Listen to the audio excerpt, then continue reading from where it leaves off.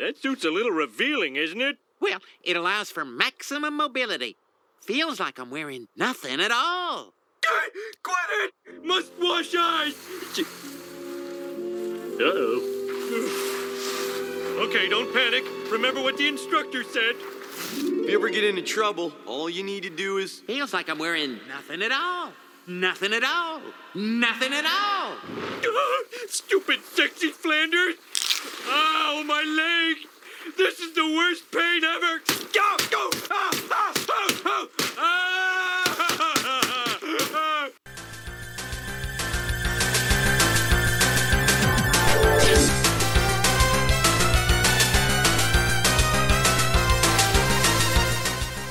Ahoy hoy everybody, and welcome to another Talking Simpsons interview. I am one of your hosts for this one, the stupid sexy Bob Mackey, who is here with me today. It's Henry Gilbert, and I also have come down with leprosy today. Oh no, check to see if it's oatmeal. And delicious. Yummy. And who are we talking to today? We're talking to Carolyn Omine. If that name doesn't ring a bell, she's been writing for The Simpsons for the past 22 years, and we just referenced it up front. Her first episode was Little Big Mom, which we recently covered on the show. Yeah, she has worked on the series for literal decades now, and not just, as a writer on the show or co-executive producer or executive producer even, but she's also, has been a voice director on the series too. She has so many fun stories to share. We mainly focused on her early years on there since that's what we're covering right now, but she had so many fun stories to tell. What a nice person too. One of the nicest people we've talked to. And we go into her pre-Simpsons career, including Full House. We got the dirt on John Stamos. You're going to hear about it in this podcast. We learned a ton about that, and easily enough to fill a second podcast we could do. And so I think you guys are really going to enjoy this. Again, a big thank you to Carolyn Omine. Follow her on Twitter. It's just her Twitter handle name, and follow her on Instagram too. And if you enjoy this interview, we have a ton of previous ones too. I think it's over 30 now. I'm pretty sure we're up that far. We talked to quite a few people over on patreon.com/Talking Simpsons. They're all at the $5 level. Our previous interviews for the first, I think, like 2.5 years of our Patreon, we've talked to people like Mark Kirkland and David Silverman and Mike Reese and John Vitti, and I keep going and going. There's a lot. There's a lot of people. I think we've covered about half of the writers to date at this point. And it was great to hear Carolyn's perspective on such a long time on the show and her very varied experience on it. And also, being one of the only women in the writer's room for a time too. We learned a lot from her. So big thank you to her. And I guess why don't we just go into the interview?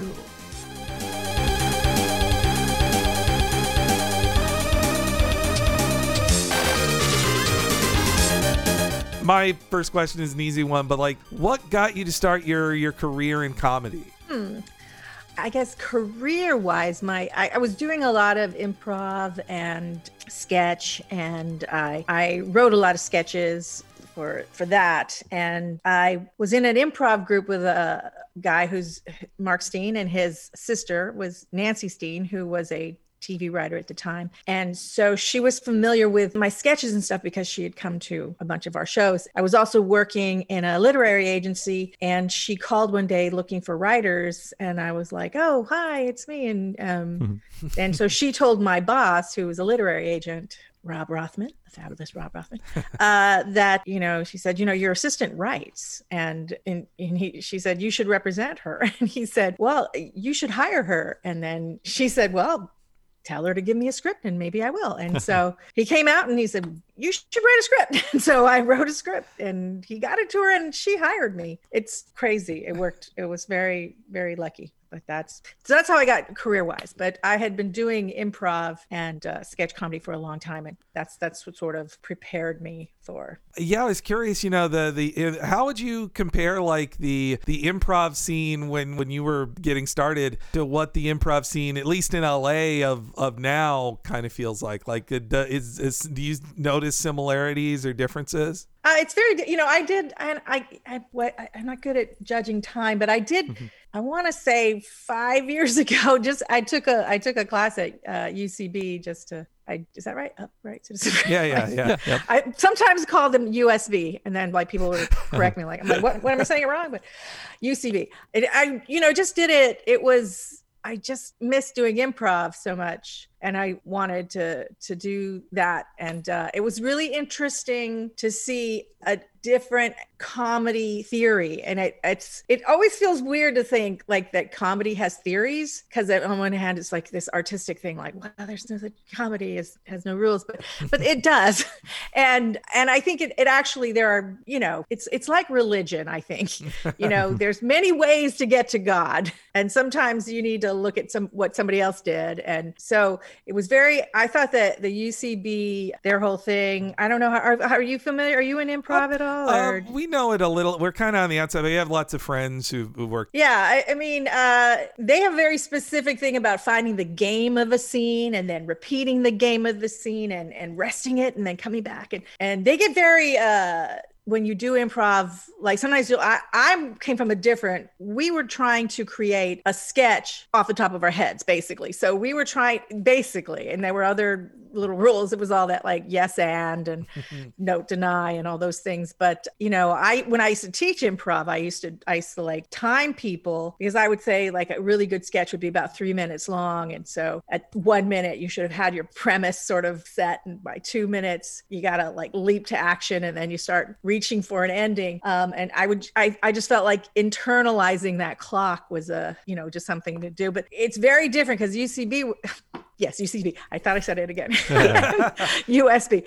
UCB, they would get very like, oh, wait, you're getting plotty. Because I would be trying to tell a story and they'd be like, no, you're just repeat the game. So that was interesting. When I look at some Saturday Night Live sketches, sometimes I think, oh, that's what they're doing, is they're like, here's the premise. Here's another example of the premise. Here's another example of the premise. I like things to go, here's these people. Something happens to them, and then there's an ending. But I think it's harder to do. And you have, there's just, in the old school, it was a lot more, you just kind of had to accept some of them they're not all gems, Yeah. But I feel like with the newer version, with this, and they also have, this long form is mostly people do long form now, and that allows you to like, oh, it's starting to lose steam, somebody jump in and take the scene to another, like take one word and go off in another direction.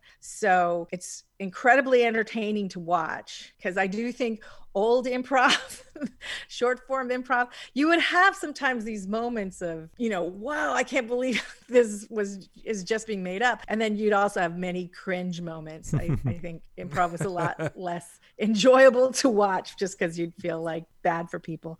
But and I think now you kind of like, there are people like, there's no dead air, because it's like a movie trailer. They're trying to go for like a movie trailer as opposed to trying to create a sketch. Yeah, I think in the past 10 years there's been a great amount of improv awareness, at least increased awareness, because I really got into improv comedy via podcasting, networks like Earwolf, where local LA improvisers would just do scenes for a podcast. And I think before that I would just associate it with, whose line is it anyway? I'm like, that's the only improv I know. That's like the only version of it that's possible. But now I know long form and short form and all the different rules set out by the UCB. So yeah, how do you feel about that? There was not really a platform like that to like disseminate your comedy. It's hard because, for a long time, most of the, back in my day, a lot of people thought that improv couldn't be on TV. It wouldn't work. And I feel like watching Whose Line Is It Anyway, I kind of felt like, yeah, it doesn't really work. Part of it is that, well, I liked what I would call open scenes, but as exercises, you would do games. You would do things like, like every time this guy touches his ear, that person will fall down. Or there's a thing we used to do called Actor's Nightmare, which I think is a great game, where one person has a playbook, like a book of plays, and the audience would open it up to any point, and then you'd read one character's lines, and the other person has no idea what play you're doing, and you get a suggestion, so you're like two auto workers, but meanwhile this person is only going to be saying lines from Glass Menagerie, and the other person has to justify and make all of those lines make sense. And I think those are great because even if the audience just wants to see an attempt.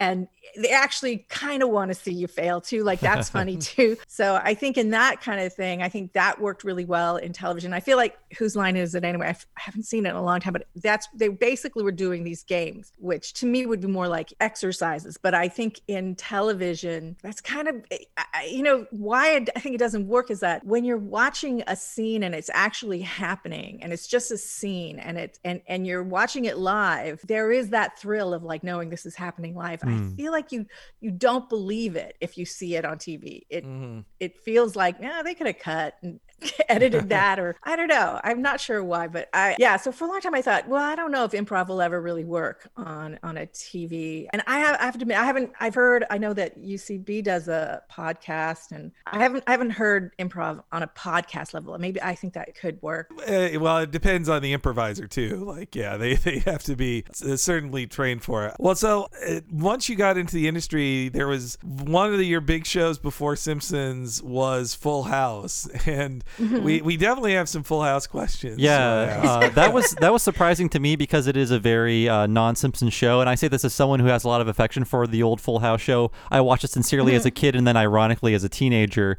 And how did you find yourself on that show, and what was the atmosphere like compared to what would happen later in your career on The Simpsons? Well, so the Full House was, I had been on a couple shows before that, and one was it was like we have 20 episodes and we're out, or not 20, 14 and we're out, and then it didn't go any further. And it was I was so excited to be able to go on hiatus and come back and know that the show would still exist.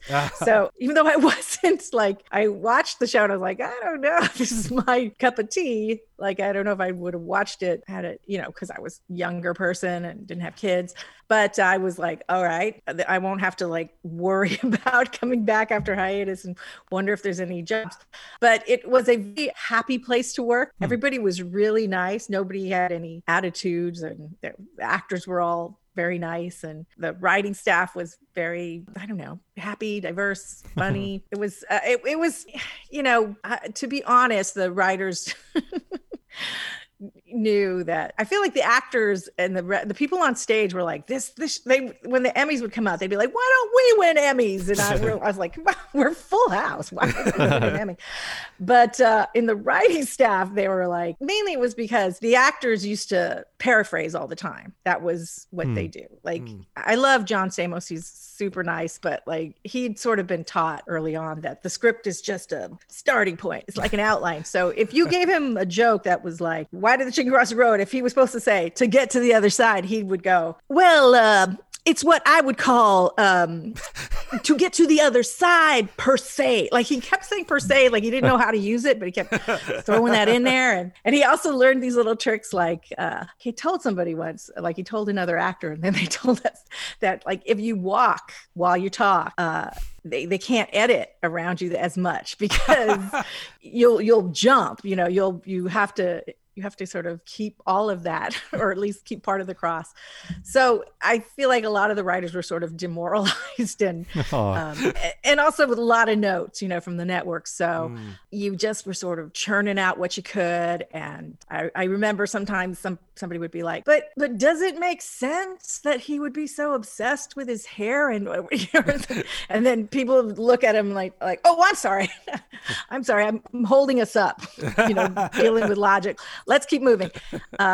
It was a very particular thing. And so something like The Simpsons is very different in that to be at a place where people were, our actors are very, very respectful of us. And so they also, we work as, together, we do take their improvs, but they will always give us at least one take that is what we wrote. So, it makes sense to, really think about the wording of a joke, because they're not going to just plow right through it and say it however they want to anyway, So I think that dynamic between us and our actors at The Simpsons really keeps the writing morale up and keeps the writing good. And I think that there was sort of this spiral of the writers were sort of, we didn't have as much influence as the executives who would be these young people who came up from marketing, and now they got moved into being executives on the show, and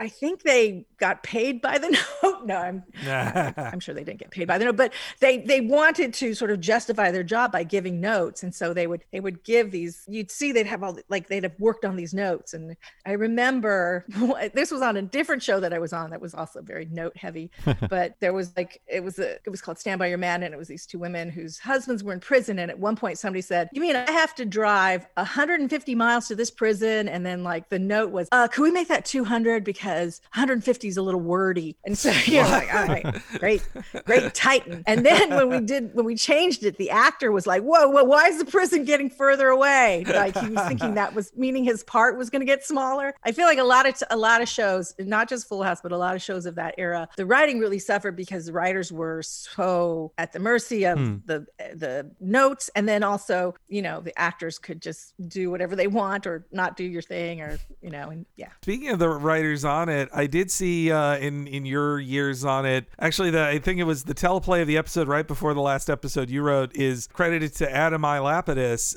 who is also, he wrote a Simpsons before going on to Full House. Did that Simpsons work ever come up while you guys were working on the show? Yes. I mean, he mentioned it a lot. Yeah, he did a freelance episode. Was it The Front? Yeah, The Front. Yeah.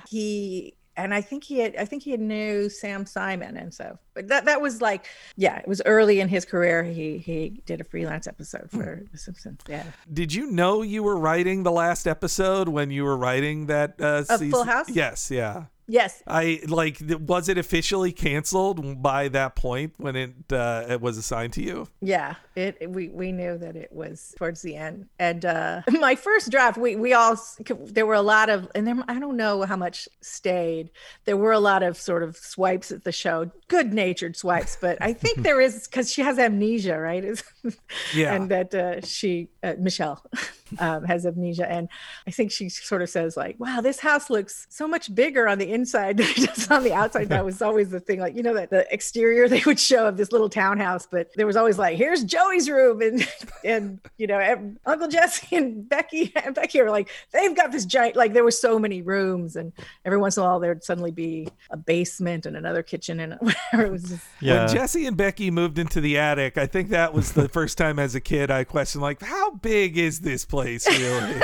Oh, we've got an attic now. Yeah. what did they use the attic for before? It was just this empty room. So you eventually would move on to animation writing with some Klasky Csupo shows like Ah Real Monsters and Wild Thornberrys. How did you first start to, broach this new frontier?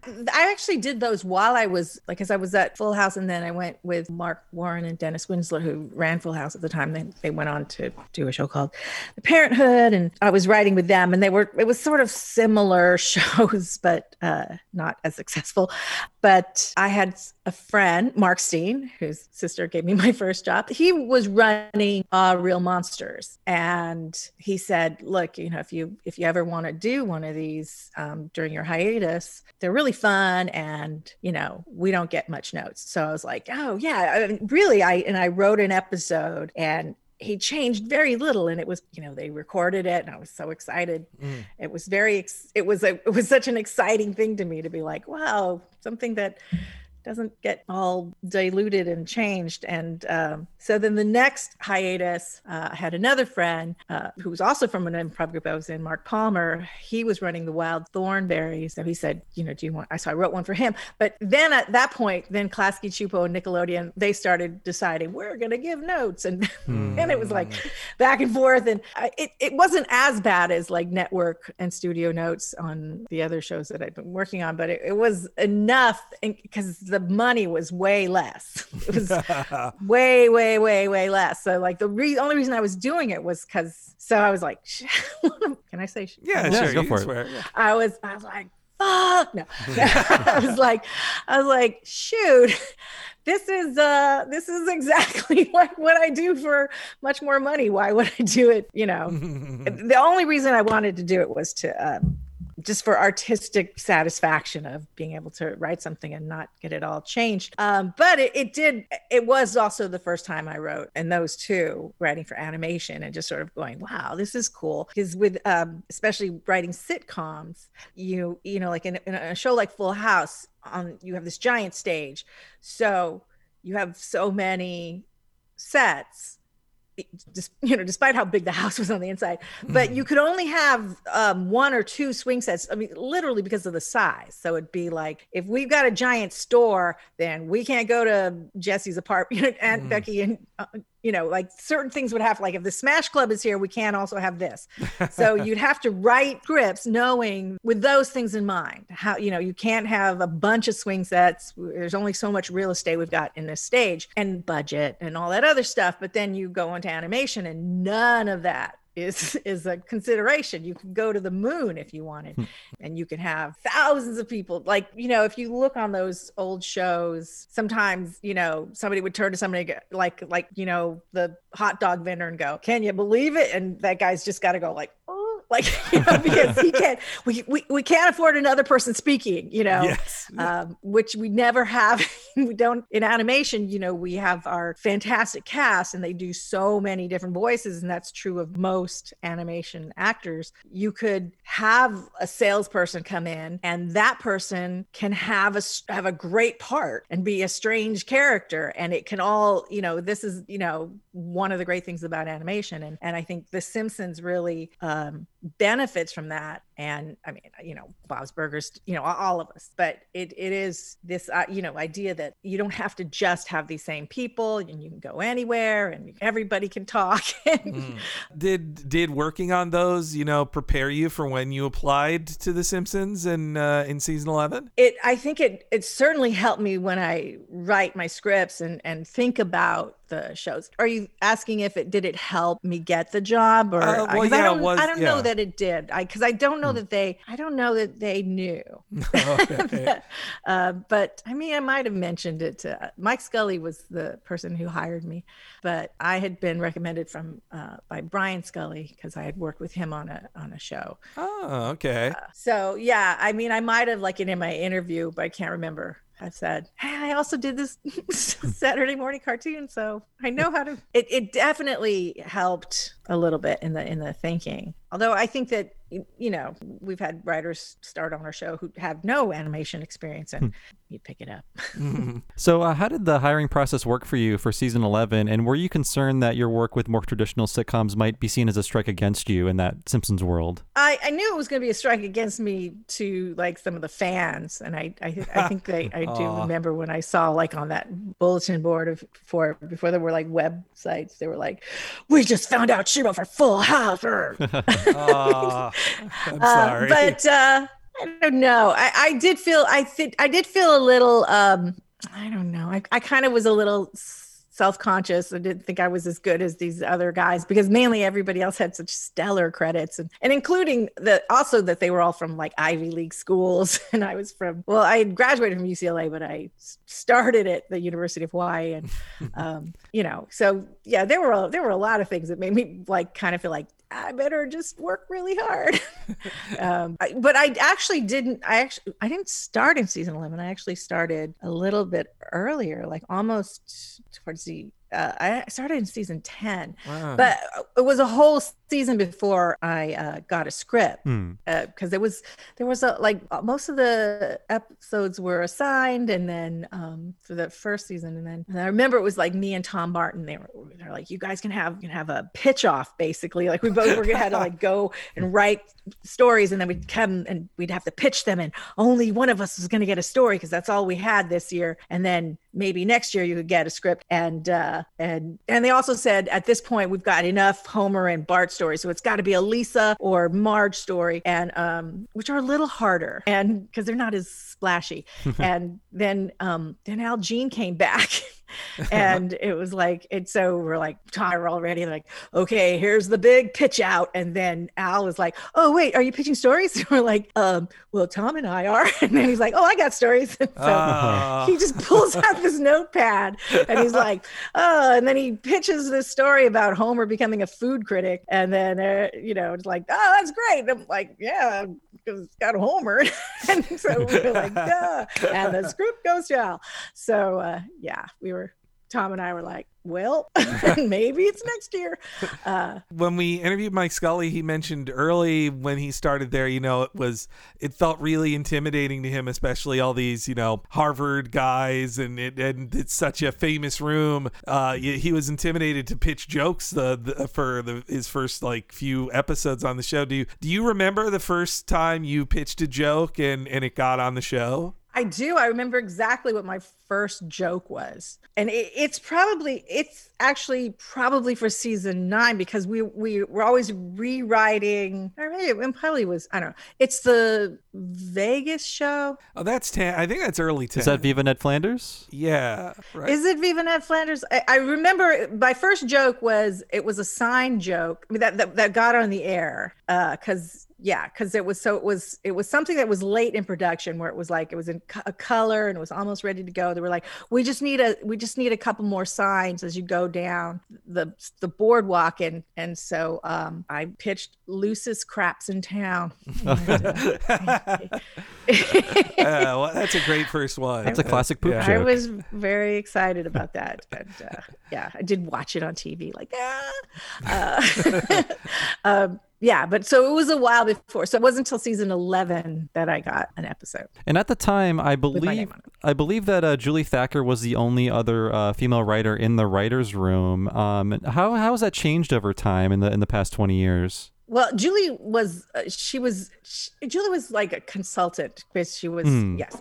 She wasn't in the room as much, but yes. So for a long time, I was the only woman. We had Valentina for a while. It was me and Valentina, and then I want to say, again, I'm bad at estimating time. I would say she was there for about 5 seasons, maybe 6. I guess because we have to go in even numbers. Yeah, probably 6. But now, in the last few seasons, we have many women. We have Christine Nangle, we have Jessica Conrad, Elizabeth Kiernan Averick.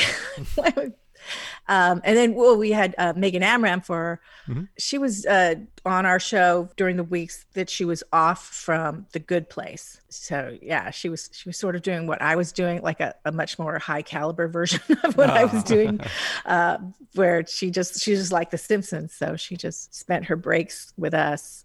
She did it for 2 seasons, and now she's developing things. So she's off into the wild blue yonder. Was it tough at first being the only woman regularly in the writer's room then? It was, it was tough at moments. I mean, for a lot of times I felt like it just kind of felt like, not like one of the guys, but I just felt like another writer.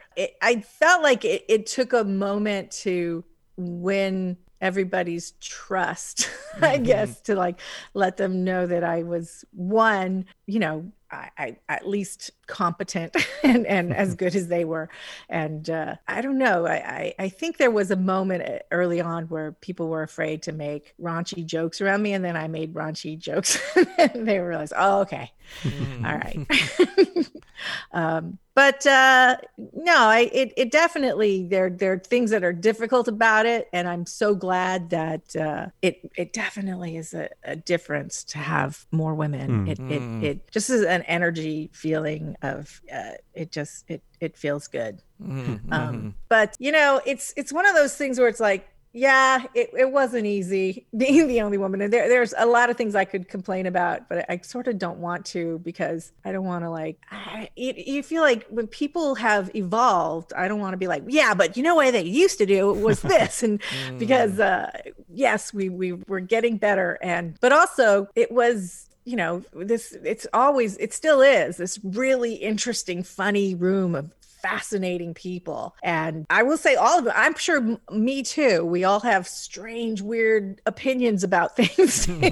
And so yeah, there was a couple times I was like, what are you saying? That's crazy. But that's sort of what makes them so brilliant. Everybody. One of the most brilliant people, and he doesn't write with us anymore, but was John Schwartzwelder, he was never in the room on a daily basis, but he did a lot of episodes. And when he came in, he was always so interesting because he kind of lives with his brother, and I kind of get the feeling that he's kind of not interacting with a lot of other people. So when he would come to the room, he would just be full of conversation and full of like theories about the world. And, I remember he really hated Bill Clinton, and at that time, I think Clinton was president. He was like, I think he had a bet with somebody that Clinton would leave office being chased out of the town, and he would, in a car, and he would be firing at the people. Like this was his prediction of what would. And we're like, you seriously think this is going to happen? And that's just another. That's a very extreme example, but sometimes you just kind of go, all right, you're brilliant. You have some strange thoughts. It is amazing for us to hear people who have actually talked to John Swartzwelder. We think of him as this J.D. Salinger figure that no one has ever seen in like 30 years, but I didn't actually know like he was actually still coming in to deliver his scripts. I thought he'd just like throw him over the wall from his Cadillac and peel off. No, he would. He would be here for a couple of days. Oh wow, okay. To do while we worked out the stories, and my early days of writing in sitcoms, like one of my first rooms I was in pre Full House, everybody smoked. I used to smoke. I was like right there on apparently just before I got there was other things happening in the rooms. But at this point, it was just smoke. I remember there was one girl on the staff that I was on this show, Home Free, early Matthew Perry vehicle, and she didn't smoke, and I always felt so bad for her. They would put a fan facing outward, like, well, this will suck the smoke out, and we would try to stagger so like not all 10 people were smoking while this one person didn't smoke in this room. But anyway, a year or two, maybe the very next year, it might have been, you couldn't smoke in the room and everybody started quitting smoking. But, Swartzwelder always smoked. And it was like, well, he's here and he's not here very often. So get him like a candy dish and that would be his ashtray.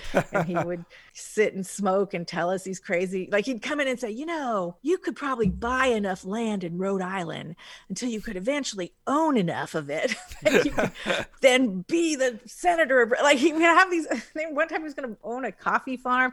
He just has a really wonderful mind. Yeah, I got a feeling sometimes Homer or Bart would make a crazy pronouncement in the show, and we think like that's Swartzwelder must have just said that in the room, and they put it into his mouth.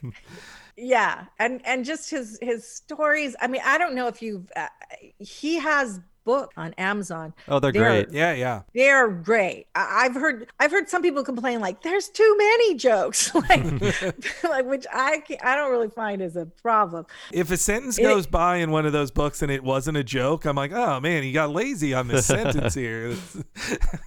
He's on Twitter, and I is that think really? He did. That's really him? I was sure that was a fake account or something. Wow. It is him. Wow. It is him. And he had a pilot that I know at one point he put it on there so you could at least connect to a link. So I guess it is. Oh, I wish I could think of the name. Oh, is it Pistol Pete? Yes. Okay. Everyone should watch it because that is it's like one of his books in pilot form. And it's kind of, he loves cowboys. Mm-hmm. I think he, at least the last time I heard, he was living in Roy Rogers' house. Wow. I think it was Roy Rogers' old house. And yeah, he had very strong opinions. He loved Trigger, and that because Roy Rogers' his horse, and he loved Dale Evans, Roy Rogers' wife, and then he would say, and Buttermilk, which is Dale Evans' horse, and she apparently Buttermilk didn't do any tricks. Like he had this real bitterness towards why is that horse famous? Pistol Pete is kind of a mess, and it's fun to watch, but I just find it interesting that it exists and that someone gave him a development deal to make a live action pilot. That's great. It is like his books that are just full of these great silly jokes, and it was pretty amazing. Now we've also heard that when you're a new writer on The Simpsons, you get assigned a Marge script, or like you're probably given a Marge script. Is that Little Big Mom was your first script? Was that your pitch, or was it assigned to have a Marge script? I don't know about that new writers are assigned Marge scripts, but it's I guess it's sort of, but that was it was an assignment it was. I remember we were going to have a pitch out, and I was working on a story, and the story I was working on was that The Simpsons would house sit for Burns. And the reason why I wrote this, why I wanted to come, I was sort of backwards engineering because something Ron Hauge had said. He just said the phrase of monkey knife fights. And I just thought that was the funniest phrase. And I think I was thinking, how can I get to a monkey knife fight? So I had come up with this pitch that The Simpsons house sit for Mr. Burns and eventually get access to his boat. And then once they're in international waters, no rules apply. And that's when they start having monkey knife fights. But so Mike Scully had come to me, and of course I was also like, oh, I can't wait to get a script and I can't wait to pitch this story. And we were going to have these pitch outs, but then the pitch outs kept getting, something would come up and they would be delayed. And so, but every once in a while he would say, he would have an idea and say, okay, I just want this story done. So maybe you do it. And he had this idea, and his whole idea was that Marge gets hurt and Lisa takes over in the house. And so I was like, okay, I'll do that. And I was like, I just told him my pitch, and then he said, oh, that sounds good. We'll do that. We'll give that to John. So that ended up being a Schwartzwelder. Like, he came and then we pitched it to him, and then he ended up writing that. That became The Mansion Family. Yeah, that's amazing. I didn't know that was your pitch. That's such a great episode. Well, the greatest thing about that episode is Ron Hauge's pitches, but that's the power of the room. But yeah, so we're just like, okay, that's what the assignment, was Marge gets hurt and Lisa takes over. So in the room, we were just pitching out, well, how could she get hurt? And then at some point, somebody was, we went to a bunch of things, and then we're kind of, we do that thing where we have the first act is a set piece of some sort, and usually sort of starts and we realized we hadn't gone skiing yet. And I know it was George Meyer who came up with a very funny idea that Marge should get hurt by, she should not ski, but get hurt in the lodge. Like everybody else would, ski. And then I remember at one point, as the story was going, and I'm like, we're all pitching. And then at one point, I don't even remember who pitched it or how it started. And I know I was pitching there too, but thinking it was a joke that and then Lisa will trick them into thinking they have leprosy. And I was, we're all like laughing about this. And often we will sometimes go down a path that's not going to, there's no way we could do it. But, and that's what I thought we were doing. And then I just remember at one point realizing, as they started talking more, I was like, oh, wait, we're actually going to do this. And so I started writing down the notes like, oh, okay, all right, we're going to go to a leper colony. Yay. So it was exciting for me because that was a great way to get them to go to Hawaii because they go to the leper colony on Maui. Molokai, and I'm from Hawaii. So it was the first time the Simpsons went to Hawaii, and it was very exciting. And speaking of that episode, Little Big Mom, it is pretty famous on social media for the Stupid Sexy Flanders segment. Do you take any pride in seeing that constantly on Twitter and every other form of social media? Oh, yes. Yeah. Especially because I think everybody probably feels that way about their first episode where they have a little, it feels really special and important, and yeah. What I love about that bit is that Homer, he admits that Flanders is sexy. It's not that he's also grossed out thinking about his butt, that he knows it is a sexy butt as well. Yeah, that's the problem, right? It's his sexiness that is keeping him from being able to remember what his instructor had told him. One thing that's really brilliant about that little segment is that there's that moment where his legs split apart, and then he gets hit in the crotch with moguls. Yeah. That, if you listen to it, that at the record, and it was one of the first records I went to. I now direct a lot of the records, but that was at first, you would go to the table reads, and sometimes you could stop by the records, but most of the time we're writing when they're recording. But because it was my episode, I went, and so it was. So Dan, they're like, okay, we usually do the lines, and then we look at the stage direction and go, well, are there any sounds we need here? And so he first just did and then I remember saying, oh, it's he's getting hit with moguls, so it's sort of like a repetitive thing. And he's like, oh, okay. And then he just did it like, and like it has these. So they animated to his vocal track, which is often the case. I mean, there's some things we will just kind of, some things you kind of just sort of make the call that like, no, we'll let the animators do the action and we'll have the actors do over it. But because, our cast is so good at sort of just putting humor in these little noises. It's not just voila, it's not just a sound. They will, we do find a joke there too. But that to me was just really brilliant. Just hearing him kind of imagine, okay, what would it sound like if you were being repeatedly hit in the crotch with moguls? Yeah, and it's just brilliant vocals. He's a superstar, that Dan Castellaneta. I don't want to go like episode by episode on your credit ones, but I did. Your next one was the dolphin segment on the Treehouse, and you also wrote a full Treehouse episode too. So I was curious, what's it compare writing, a third of a Treehouse in the way it used to be done on Simpsons versus writing the entire episode? I really liked the way we did it before, only because we all love the Treehouse, and it was a way to sort of spread the wealth around.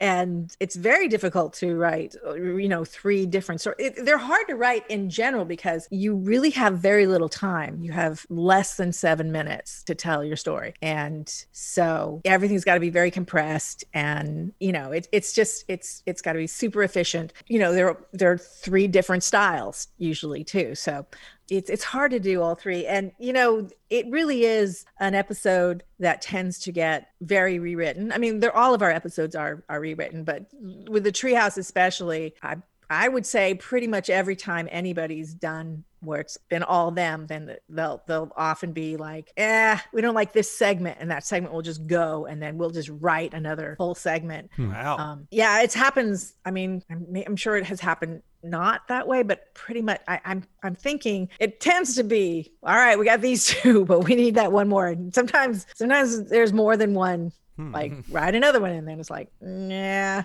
let's come up with something else and then we write another one. So most of our shows are very, very rewritten, but I think Halloween tends to be especially so. Yeah, and I think that's part of the reason why, the whole thing about how we have holdovers from the season. Oh yeah. Yeah. So we always have, and that's done so we have a cushion in case something terrible happens. I don't know that anything ever has happened. We're like, we start the season with 4 episodes already pretty much done, or at least very close to it. That's why we always sort of make the Halloween is always a holdover, because those episodes also have a longer post-production, because usually it takes, we always say from the table read to air, it's usually about 9 months. But the holdovers will go from the table read to the air. It would be more like a year and a month, and because the Halloween episodes, Treehouses especially are very hard on the animators as well, harder, because generally everybody looks different. There's just a lot more designs, and the background's going to be different. It's just, you can't depend on I mean, we do have episodes that also do that. We just recently did the episode set in Rome, ancient Rome, things like that. But those episodes are always a little bit harder because you can't pull as many stock or library images. And well, you mentioned the voice direction. Yeah, I was very curious about that. Like how did you get put in charge of that? And also you've not only been the voice director for the show, but also for at least 2 The Simpsons video games. And how does doing it for a video game compare to the TV show? Well, at least you're credited for Tapped Out and for The Simpsons game. I will say that.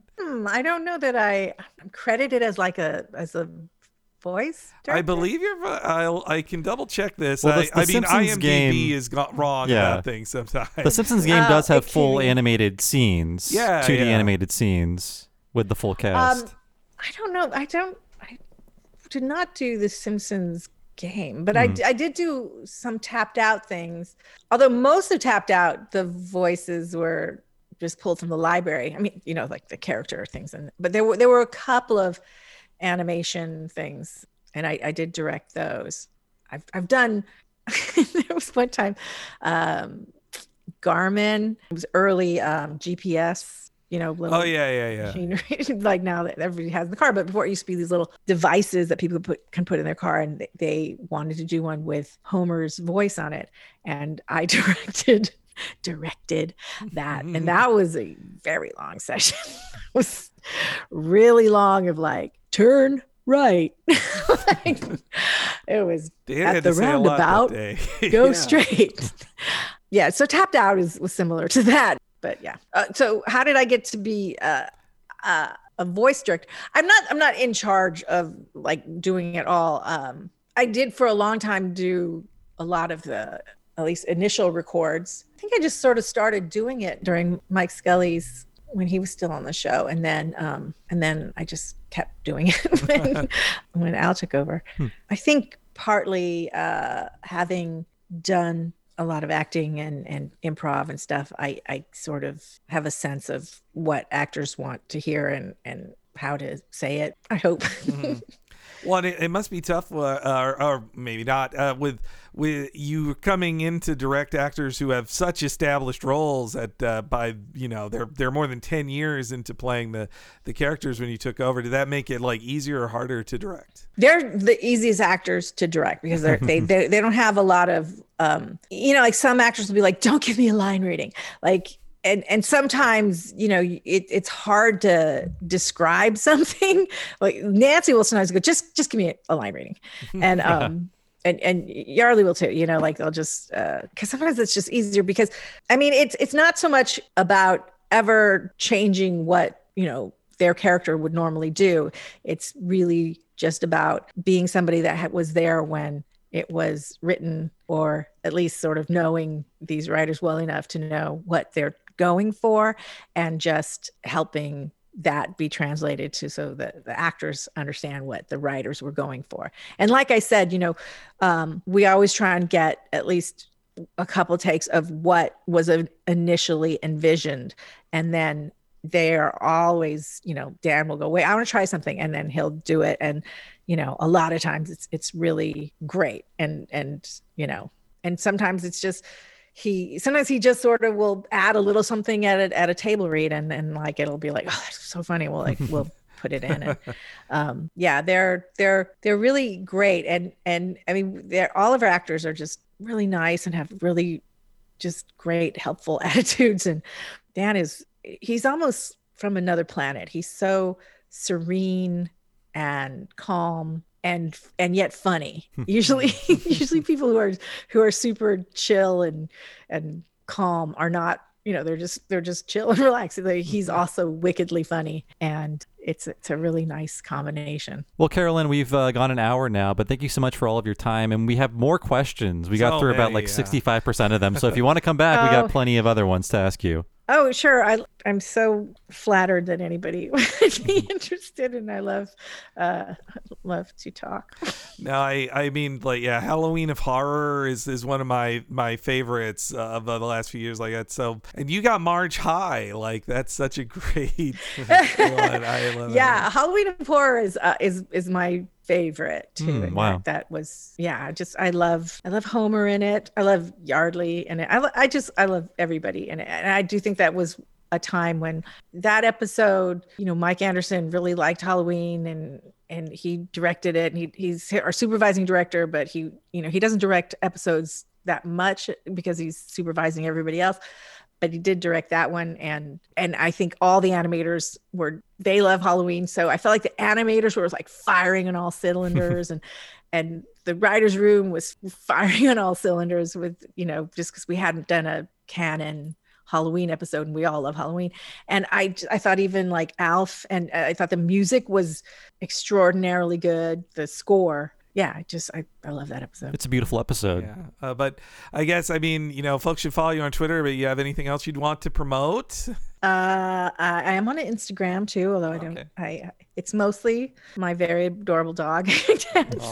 But occasionally I do think I'm going to start. I was just looking at all my Simpsons stuff, and I was like, I should take some pictures of these things. And because I have weird Simpsons things. So on Instagram, Twitter, I don't really have anything else to promote. trying to think of some If you- charity if you that post- I should promote. Oh, but thank you so Yes, much. thank you so much, Carolyn. Thank you.